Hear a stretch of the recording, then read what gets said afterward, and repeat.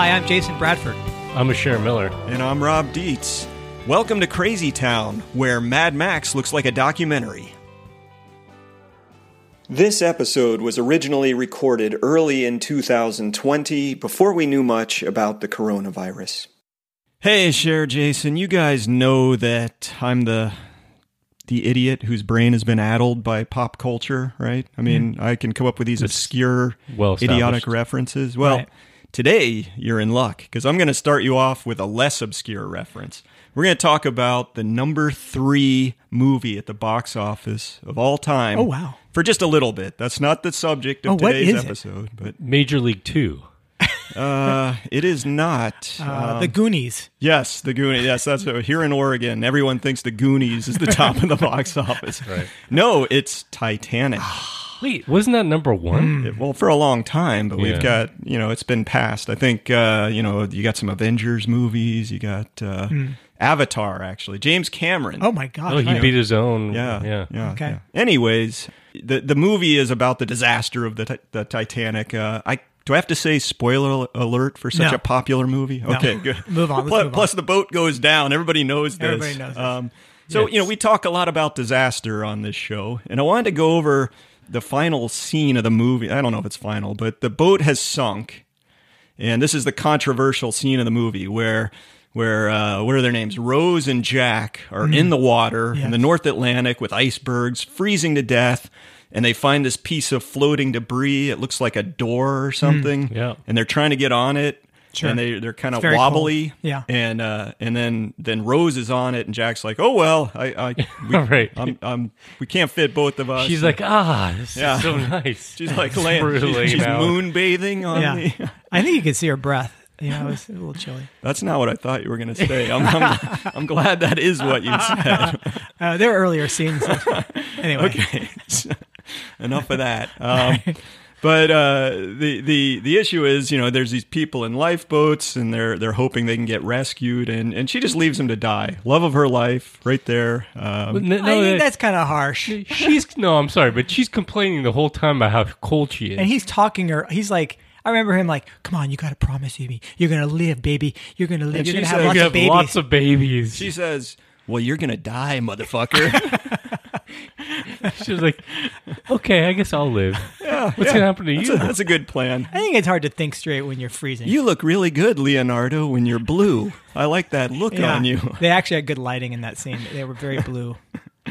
Well, so, the movie goes on. He dies. She lives, blah, blah. But in these times... Then he got to play that character in The Revenant, where he froze his ass off again. Well, after getting attacked by a bear. That's a good skill of his, maybe. Yeah. There's all these, great disaster moments in that movie. And one of the things that I was thinking about is that quote. You guys heard that famous quote? It's like rearranging deck chairs on the Titanic. Of course. Sure. Yeah. Right. Of course. Yeah. Well, I looked up the guy that said that. His name... you mean the original person? Yeah, who came up with that. Because you'd think it's just like a commonly known quote. But the guy was Rogers Morton, and he said it in 1976 in a newspaper interview. How many years after the Titanic sinking did that phrase come out then? Long time. Wow, that's like decades. But the Titanic was such a good pop culture story. Everybody knew about it. Yeah. So this guy was the public relations manager for Gerald Ford. Okay. And Ford had lost 5 of the last 6 primaries for the upcoming election, and so now keep in mind he had actually been president. Gerald Ford. Yeah, that's kind of hard to pull off. Ouch. Yeah, he was not doing well. So his own PR guy is like, yeah, anything we do is like rearranging deck chairs on. Oh, wow. His own PR guy said that. Did he get fired right after that? He got thrown off the Titanic. Right. Well, isn't that what we're doing? We're rearranging deck chairs. We're all losing the primary right now, but all we're doing is just trying to cobble together solutions to just keep going. Right? You're talking about as we continue to expand population, expand consumption, while we've got climate change, biodiversity extinction, trying to band-aid everything. We're doubling down on what our previous activities have been that led us to this problem in the first place. But that deck chair would look really nice over there in the corner. How do you rearrange it when it's like listing at a 45-degree angle? Well, that's where you get duct tape and put it on, tape it to the deck. what we are asking for in this show is why we do this show is we're saying like, okay, it's not going to work. The ship's going to go down, but there's a lot you can do to prepare to have enough lifeboats, let's say, or to train people on how to use their life jackets properly. Or maybe for both people to get on the goddamn door before they die. That's a tough job. At that point, you're freezing. But there was a Mythbusters that looked at this, and they could have made it. Both of them could have made it, but they would have to do something like strap the life jackets to the underside to stabilize it. Hard to do in the panic of the moment, but doable. But doable. And if you're prepared, maybe, and trained and thinking about, hey, if it's going down, I need to use all my resources really effectively, you can probably save more people than otherwise would have happened. Well, and clearly the Titanic didn't have enough lifeboats, right? Right. So, that was problem number one. Yes. Right? Yes. And then trying to anticipate, so what happens if we wind up in the water and we're going to have to float on a door? How do we jerry-rig this thing to save more people? That's asking a lot. Let's just start with one, maybe not get on Titanic in the first place, but if we do, let's get some... And drive it slower, I think you're wrong. I think in the huddle up, as the ship is leaving dock, they should all be saying how to creatively apply life vests to floating debris. This should be one of their safety measures. That's right. Yeah. And the vomit bags are over here. But one of the interesting conversations in that last scene was the people in the lifeboats were like, do we actually row into the crowds of people in the water or not? Or are we going to get swamped? Aha. So this is where you lead into the idea of lifeboat ethics. Right. I don't know if that's a common term or not. I had not really heard of it, but you can kind of get a sense of what it means. Like if you got people in a lifeboat and there's people in the water, do you risk picking them up and swamping your boat, or do you just cruelly sit back and watch them drown? Right. If there's not enough room for everybody, how do you decide? Yeah. And I looked up, there's an ecologist named Garrett Hardin. He was not an ecologist, was he? Yeah. Really? Mm-hmm. Yeah. And he's famous for his treatise on the tragedy of the commons. I thought he was just a right-wing No. He was a professor. Nut job. He was an ecology professor. He was an actual ecologist. Yeah, and he actually not wrote... a good look for the rest of us. No. Well, he wrote an article called Lifeboat Ethics, and it was in Psychology Today. So we're not talking peer-reviewed journal here, but the subtitle of that article was "The Case Against Helping the Poor." Yeah. That was the subtitle? Yeah. Can you imagine publishing anything anywhere that would have that in the subtitle? Well, he originally was going to call it Lifeboat Ethics, Fuck the Poor, but he softened up a little bit. Right, that's right. Well, so the whole idea, of course, is he has this analogy where he's saying the rich people of the rich countries of the world are like the people who are already safely in a lifeboat, and the poor countries are the Jack and Rose floating around in the water. Oh, yeah. He says it's harsh, but we can't pick up anybody else. You got problems if you do that. Right. It's the worst outcome of all. I think he was saying, there's not enough room on the lifeboats for everybody, so how do you decide who to save? But then he goes off on this huge rant about population. Yeah. Right. And he is talking in ecological terms. I mean, he's basically saying, a lot of, and this is in the 70s, I think he wrote this. Yeah, 74. This is after Ehrlich and limited growth. And so, sure, there's a lot of this conversation happening. And he was, I think, responding to this kind of idea within environmental circles, thinking about the Earth as a spaceship. Yeah, spaceship. We've used that analogy here on this show. Well, that was his tragedy of the commons. That was his original analogy. Yeah, thinking of the Earth like he's saying spaceship. You don't think of it, you shouldn't think of it that way. You should think of it as like some of us get on lifeboats and some of us don't. And he was, again, pointing, I think, a lot to population. Unfortunately, and we've talked a bit about this around sort of ecofascism. There's been folks, on the, if you want to call them on the conservative right, anti-immigrant, maybe racist folks like Richard Spencer, who's one of the leaders of the quote-unquote alt-right movement, who have jumped on the bandwagon, have actually referenced lifeboat ethics directly. As justification for the idea of closing borders and that's what's so weird. So the lifeboat ethics argument on its face seems pretty believable. You can kind of picture yourself in that scene and sort of be, yeah, you don't want your boat to get swamped, but it's so simplistic. In fact, I think Hardin, even in his article, shoots himself in the foot with some just craziness. I mean, his upshot for American policy is basically close the border. There should be no immigrants into the United States for environmental reasons. And he even tries to get around the criticism that he knows is going to come his way, because he kind of says anybody who publicly questions this will be accused of being a bigot. But then he sort of goes and says, well, my ancestors, because he's a white guy, stole this land. There's this quote in there where he says, we Americans of non-Indian ancestry can look upon ourselves as the descendants of thieves who are guilty morally, if not legally, of stealing this land from its Indian owners. Should we then give back the land to the now living American descendants of those Indians? He actually asked this question, and then his answer, and what's his answer is amazing. He says, however morally or logically sound this proposal may be, I, for one, am unwilling to live by it and know no one else who is. Period. The end. No other discussion. Right. Yeah. This is basically like, I don't like it. So I don't want it. I don't want it. This piece is called Lifeboat Ethics, but there's basically no ethics here at all, right? Well, I mean, this is a really tough situation because, like, I think you're right in a sense.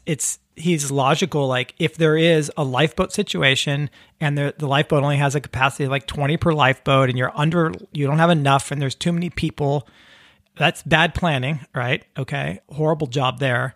But again, right, you have to make horrible sacrifices. But the problem I see from his perspective is like that he doesn't talk about all the stuff we could be doing, both to prevent the need for this. And that's what's sad, right? It's like, do you really want to live in a world where you've done this, you've created this us versus them, you've hardened all your borders? Right. I mean, there's an argument like, sure, do I want anybody who wants to come into the US and then adopt the American lifestyle to do that? There's a problem. And part of the ecologists of the world are probably going to say, the American consumption patterns are the worst. We need our population to go down, and immigrants are one of the only reasons why they're going up. And so you can make these logical connections, but you also then, if you're going to do that, you should be talking about how do you have less consumption in the U.S.? How do you prevent overpopulation? He's actually not saying that. That's the problem. He's explicitly saying the opposite. If you read that piece, he talks about the fact that effectively rich nations, and we can call them European or nations of European descent. Colonialist bastards would be another nickname, maybe. Being over their numbers being relatively low, in terms of global population, and that gap increasing because people in the global south or poor nations are having a lot more kids. Yep. And he actually says if we bring them onto the lifeboat, we're going to get even more swamp because they're just going to keep having more kids, which right? Which usually doesn't happen. No, it doesn't happen. It's not based on, you look at affluence and education and the relationship between those things and population, but there's no point, just like he's unwilling to even consider the possibility of doing some kind of reparative justice for indigenous native populations, descendants of those that were displaced and murdered, right? He's not even willing to consider any level of that. Because I, for one, am against it. Right. And he's not willing to consider that those in the most affluent nations and the most affluent of those within those nations might actually reduce their consumption. Right, exactly. Right? Well, that's his problem, is this all or nothing argument, right? Like you could share some resources. You could be working together to solve the problems. But the flip side is also true. Now, this view to me is utterly reprehensible. So can I add then a key fact you guys may not know? So Garrett Hardin, who, like I said, is sort of a esteemed ecologist, but he's also listed by the Southern Poverty Law Center as a white nationalist. Yeah, this has been discussed. The sordid history of some strands of environmentalism, and especially those who have been concerned about population issues, with the most negative, horrible forces, cultural forces in the U.S. and in other countries, and we sometimes see the flip happening, which is those concerns being completely dismissed because they are being expressed by these really reprehensible people. Yeah, right. And the middle gets lost. The middle gets lost. You said something that I thought was really astute to share. It's the only astute thing you've probably ever said. I can't wait to hear this. You were talking about, like, look, if people are proposing to close the borders or really become draconian about immigration, especially as we're facing a lot more potential for climate refugees, for people needing to move from where they live now, that those people need to be brutally honest about what it is they're proposing. I thought if you wrap it up in an analogy with lifeboats and all this stuff, like, that's not being brutally honest.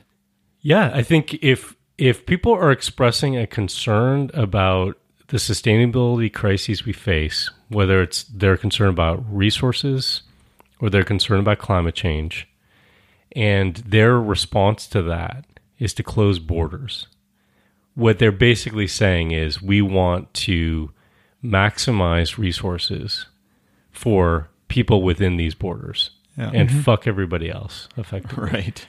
But I think there is a middle way, okay? Like, for example, I think that there could be a problem if we just said, and you see proposals sometimes, open borders, the whole world should be like what Europe did, and people can move back and forth, there's no problem.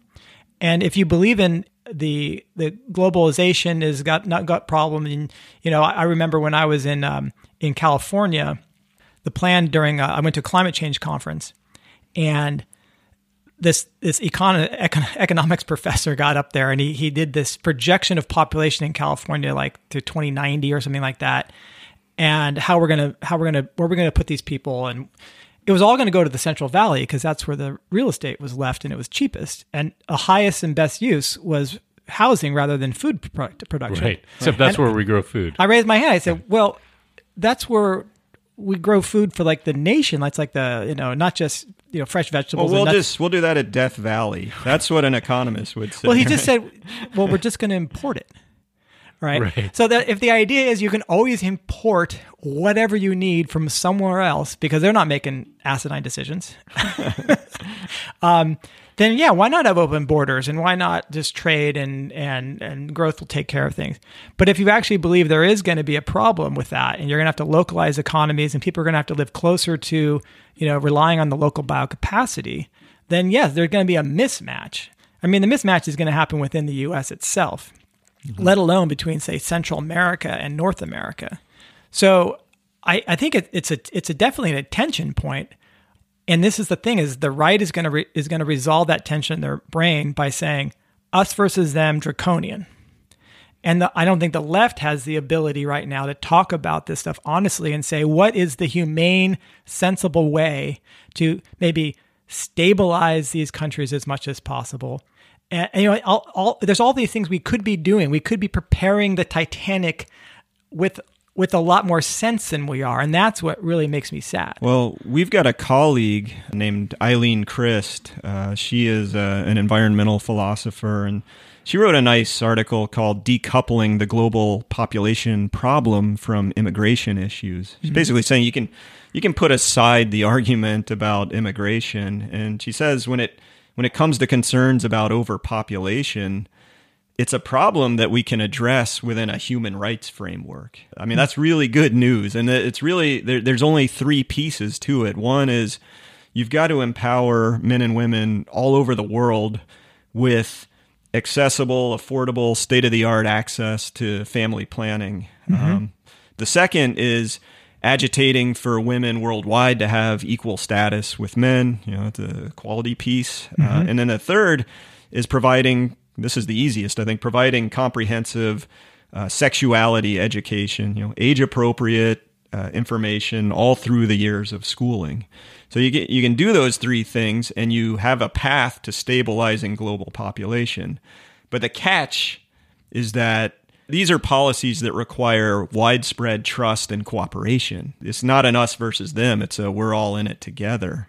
Yeah. Yeah, and interestingly, and this is probably an unfair generalization to make, but there are a number of people who are very strong on being anti-immigration and very strong, quote unquote, on Christian values who don't want to promote the widespread use of contraceptions and education, right? Right. So, and on the flip side, I think people who rightly have a visceral reaction against language coming from certainly some corners around overpopulation and point to consumption being a bigger part of the problem. Yep. Right. Sometimes we'll say, look at programs that are being done in the global south, let's say, in areas where population is growing much more rapidly than in other places, Africa, for example, as racist.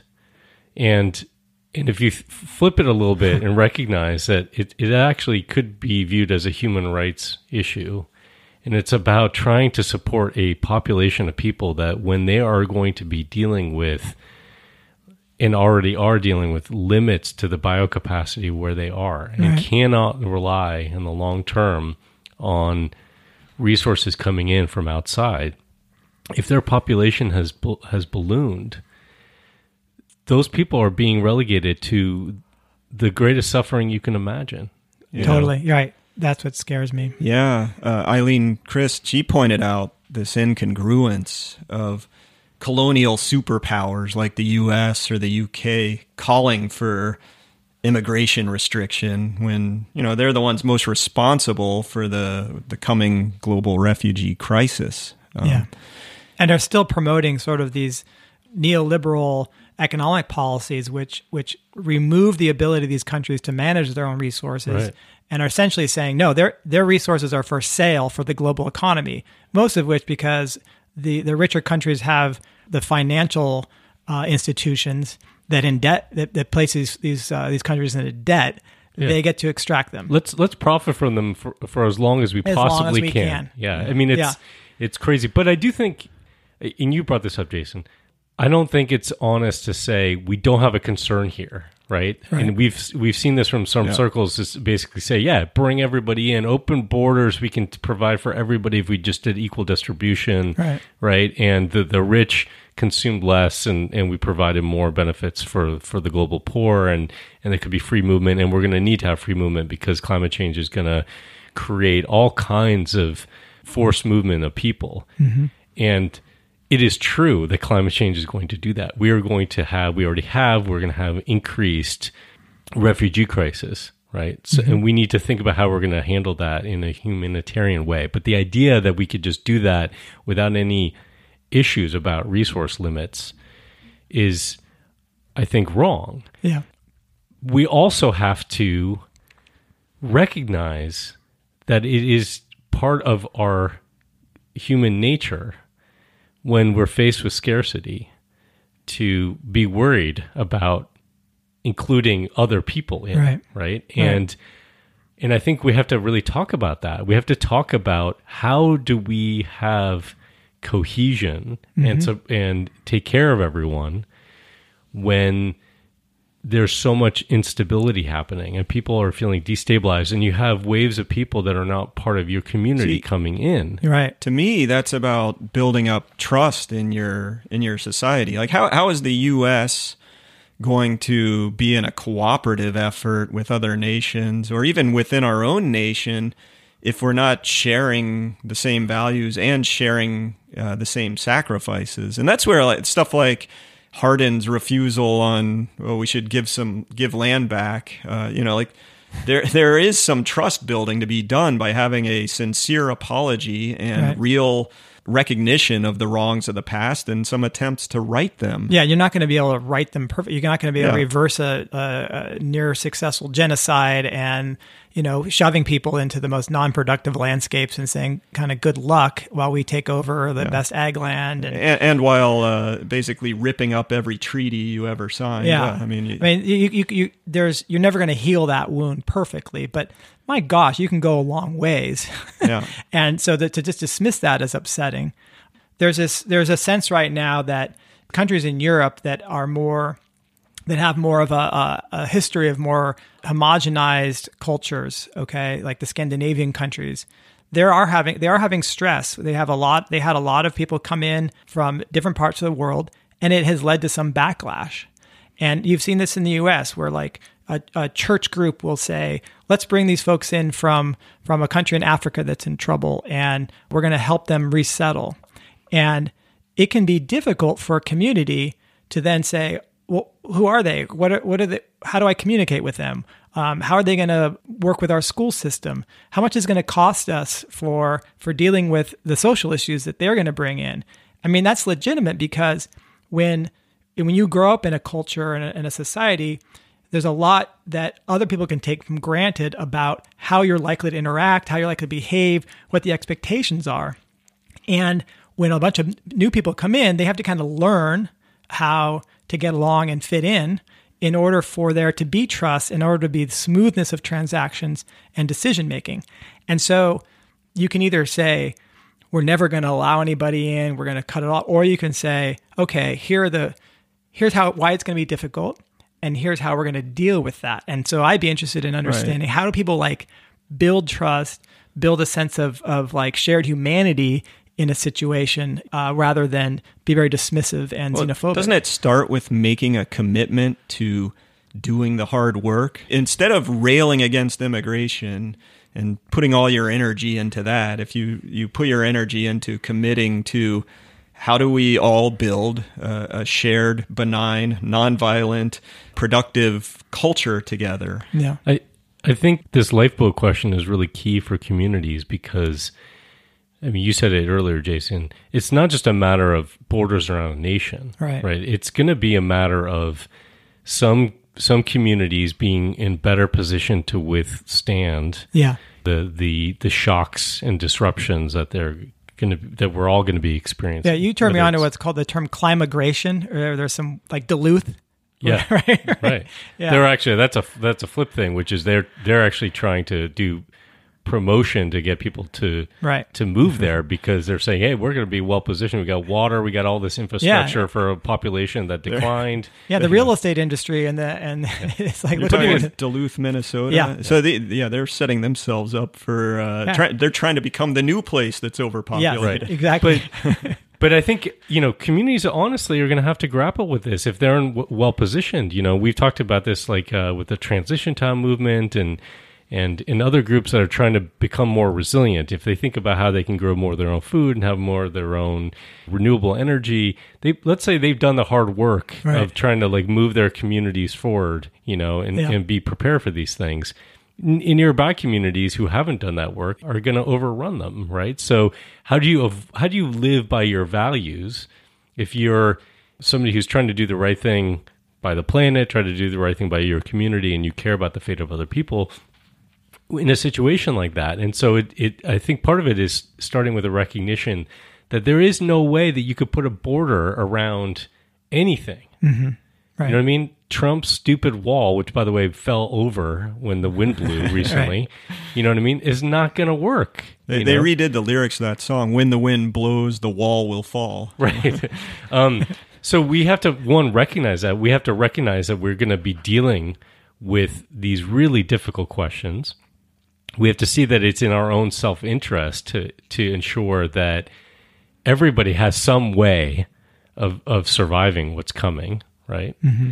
And that we have to build trust. Now, I think that the rate of change is a really key question here. Right. And it's a variable we can't really Is it going to be possible to do if this? you get flooded overnight, that's different than if you have a plan where you say, this is this is happening, we need to be anticipating this, and you're getting a trickle versus a flood, you can adjust. Well, in terms of thinking along the lines of adjustment, we started with the Titanic and lifeboats there and Garrett Hardin's lifeboat ethics. There's another story that involves lifeboats. It probably has a few lessons here.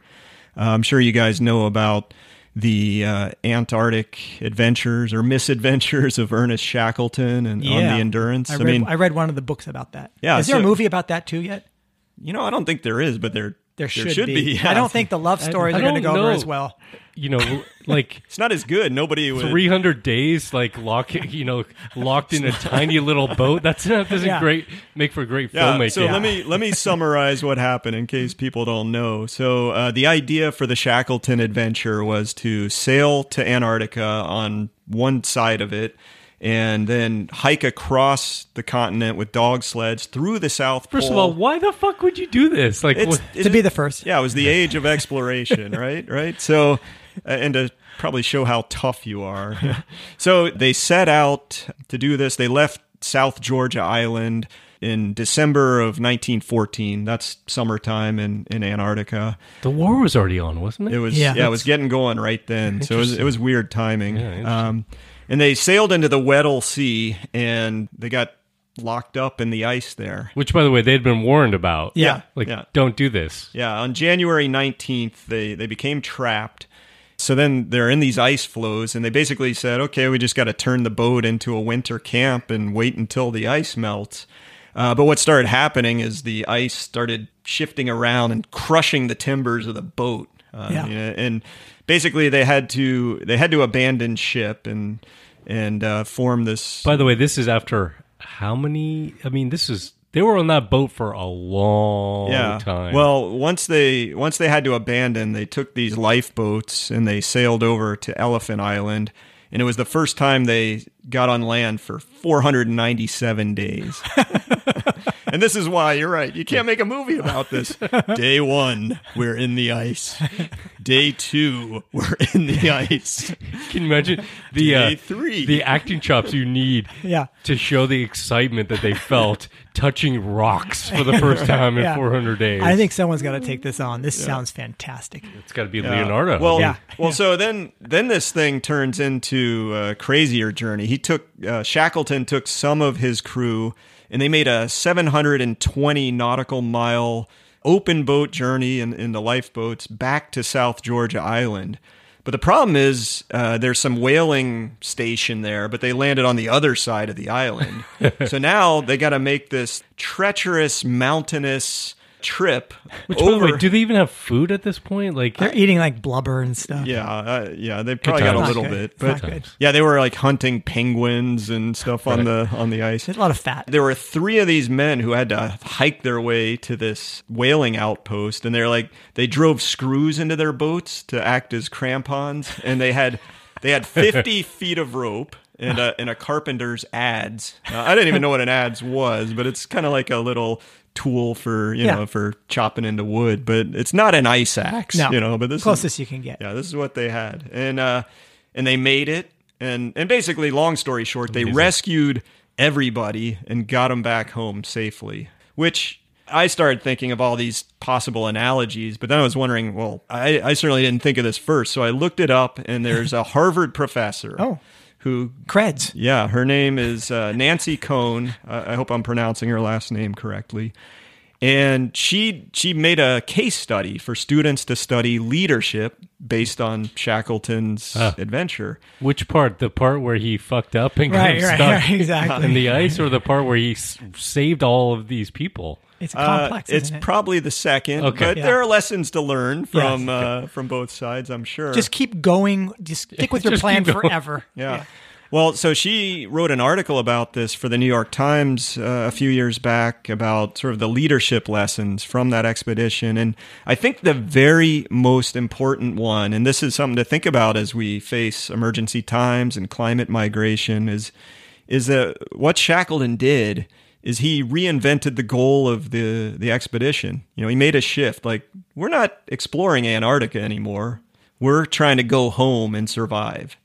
And just completely redid all plans, everything that this mission was about. Right. Do we need some kind of absolute clear as a bell crisis to basically have the world wake up? And this is a problem. It's not just one person having to wake up. It's enough to say, okay, new goals. We're going to survive, as opposed to grow forever. I think it's an interesting analogy. Yeah.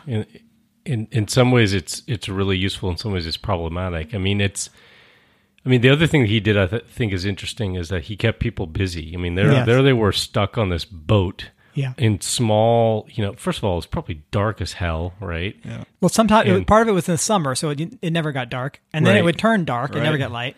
And that's tough to do. And so he made sure everyone kept doing their job, right? Even though it didn't make sense anymore to like swap the decks. First of all, if you look at pictures, the thing is listing on its side. It didn't start all the way. That was late. I know, but still, I mean, the thing is tipping. I don't think they were swapping the decks they were swapping the decks early on when it was flat still. Well, my point is, he's making them do stuff that you could easily argue is pointless, but they needed purpose. Yeah, and he gave them purpose. I think he was really working on the cohesion. He even had sort of enforced social time. Dinner's time for fun. We're going to do games. And he kept the troublemakers, like the people who were depressed and who thought were like bad mouthing, and he put them in his tent so they wouldn't spoil everybody else. You know which tent I would have been in, right? Yeah.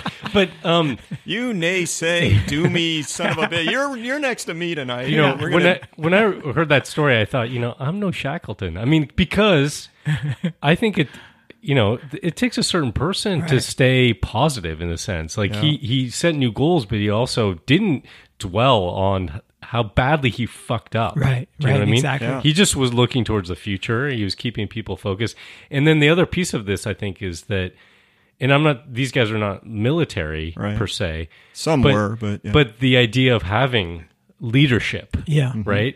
So that's also, I think, a bit of a rub for us in the sense that we don't really want, authoritarian leadership, but there is something about having someone say, "This is what we're doing." Well, and there's a way to do that well. One of the leadership qualities that struck me was the shared sacrifice. It wasn't him just yelling at his men to do this or that. Bring me the blubber. He didn't say. He actually gave up his mittens to the photographer, which Frank Hurley was the photographer. Amazing pictures of the Endurance getting annihilated and their life. That's what probably helps make this such a good story, is you can actually see it. Yeah. But Shackleton gave his mittens up to this guy, and he suffered frostbitten fingers as a result, which, I mean, that shows you, if you're in that party, like, you're suffering too and willing to, you're going through this just like we are. Yeah. Like Jimmy Carter putting on the sweater. Or like Trump. I mean, he only goes to his resorts half the time. I mean, the other half, he's at the White House. Right. I mean, amazing sacrifice. That's a real sacrifice. There's also the idea in leadership, I think, of adaptation. I mean, look at that. I think the most amazing part to me is that journey over South George Island on foot. I mean, I could never make the boat journey, but like the idea of we landed on the wrong side of the island and now we got to go 32 miles. And I got a piece of rope and some yarn and a duct tape and there's just not much. I mean, it's funny because that made me think of another Arctic exploration. So there's a little bit of a side trip here, but have you guys ever heard of Douglas Mawson? So he was an Australian guy, also a glutton for punishment, exploring Antarctica. Anyway, I always think of him because I read his book. It's fascinating. It was called Mawson's Will. Basically, he's dog sledding. Everybody dies. It's horrible. When the dogs died to survive, they started eating them, and they were focusing on the livers of these huskies. And it turns out a lot of Arctic animals, Antarctic, whatever, cold weather animals will concentrate vitamin A in their livers, which in large quantities is toxic to people. Oh, no. What happened? So the worst symptom was your skin starts sloughing off. Oh, Jesus Christ. So Mawson is walking back, oh my God, and the soles of his feet fell off. So he had to tape them back on. He taped the soles of his feet back on. And so whenever it became kind of a... By the time he got to where he was going, he was like one big ball of duct tape, right? Yeah. So and duct tape was not available in those days. Right. But Some kind of tape. So he that story became kind of a family thing, like when you're going through hardship. It's like, well, at least you're not walking through Antarctica with the soles of your feet taped on. You got to have that ready for your kids if they're complaining on a hike. But you think about the level of adaptation to survive, to do that. I mean, and the what people will go through. The will to survive is, I mean, it's remarkable. It's pretty remarkable. Right. So I think we need leadership that will basically demonstrate sacrifice and then also ask us to do what it's required to survive, as opposed to this inanity we have now, this unreality we have now, thinking we're going to double down on what got us into the situation we're in. Yeah. There's that, and God forbid, we sacrifice anything, and if there's a threat that's facing us, it's because of those people wanting something, right? Yeah. So we don't look at all towards ourselves. We look to sort of put up a boundary and keep them out. That's exact. Think Shackleton instead of Hardin, right? Mm-hmm. Hardin's saying put that boundary up. It's not going to work, you know. Yeah, we got to find leaders and leadership in ourselves that can approach this with that nonviolent, socially just way of getting where we need to go. But recognizing this is the important thing. Yeah. If we believe that we all have to find a way to do this together, which I do, we have to recognize that it is going to require us to change significantly. There are limits to what we can do. This is not a matter of just equitable distribution and continuing to grow the pie, right? And to get through this stuff, we are going to have to deal with some real serious hardships here. Yeah. Right? If we do that, you think we can get Jack up on that door with Rose, and they could both survive? I don't know. I mean, does he really want? They were probably wound up divorced at some point. It wouldn't have worked out. It would have been really disappointing. Maybe he was such a whiner. Maybe they could have just embraced right there and just both sunk to the bottom of the ocean. That would have been much more romantic. Yeah. We need a romantic ending to this story. I think we should just go to other planet where they filmed Avatar and just get the resources from there. We'll be fine. We just import them. Yeah, we'll just import it from... no problem. Let's import doors from Avatar land, and we can all float away into the distance. Sounds good. That's a perfect vision of the future.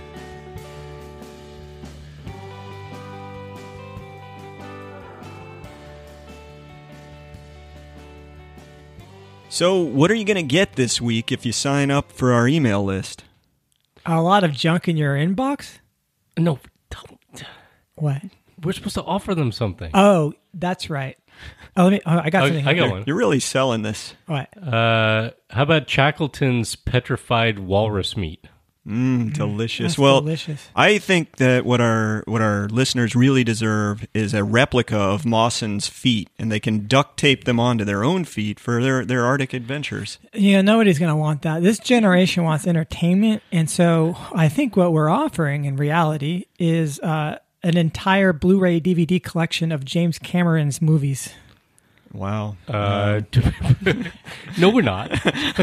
Just to be clear, we're not actually offering that. What we're offering instead is a all expenses paid trip with James Cameron to dive down and look at the wreckage of the Titanic. You can go. And I think Leonardo DiCaprio is going to be on that trip with James this time. Yeah.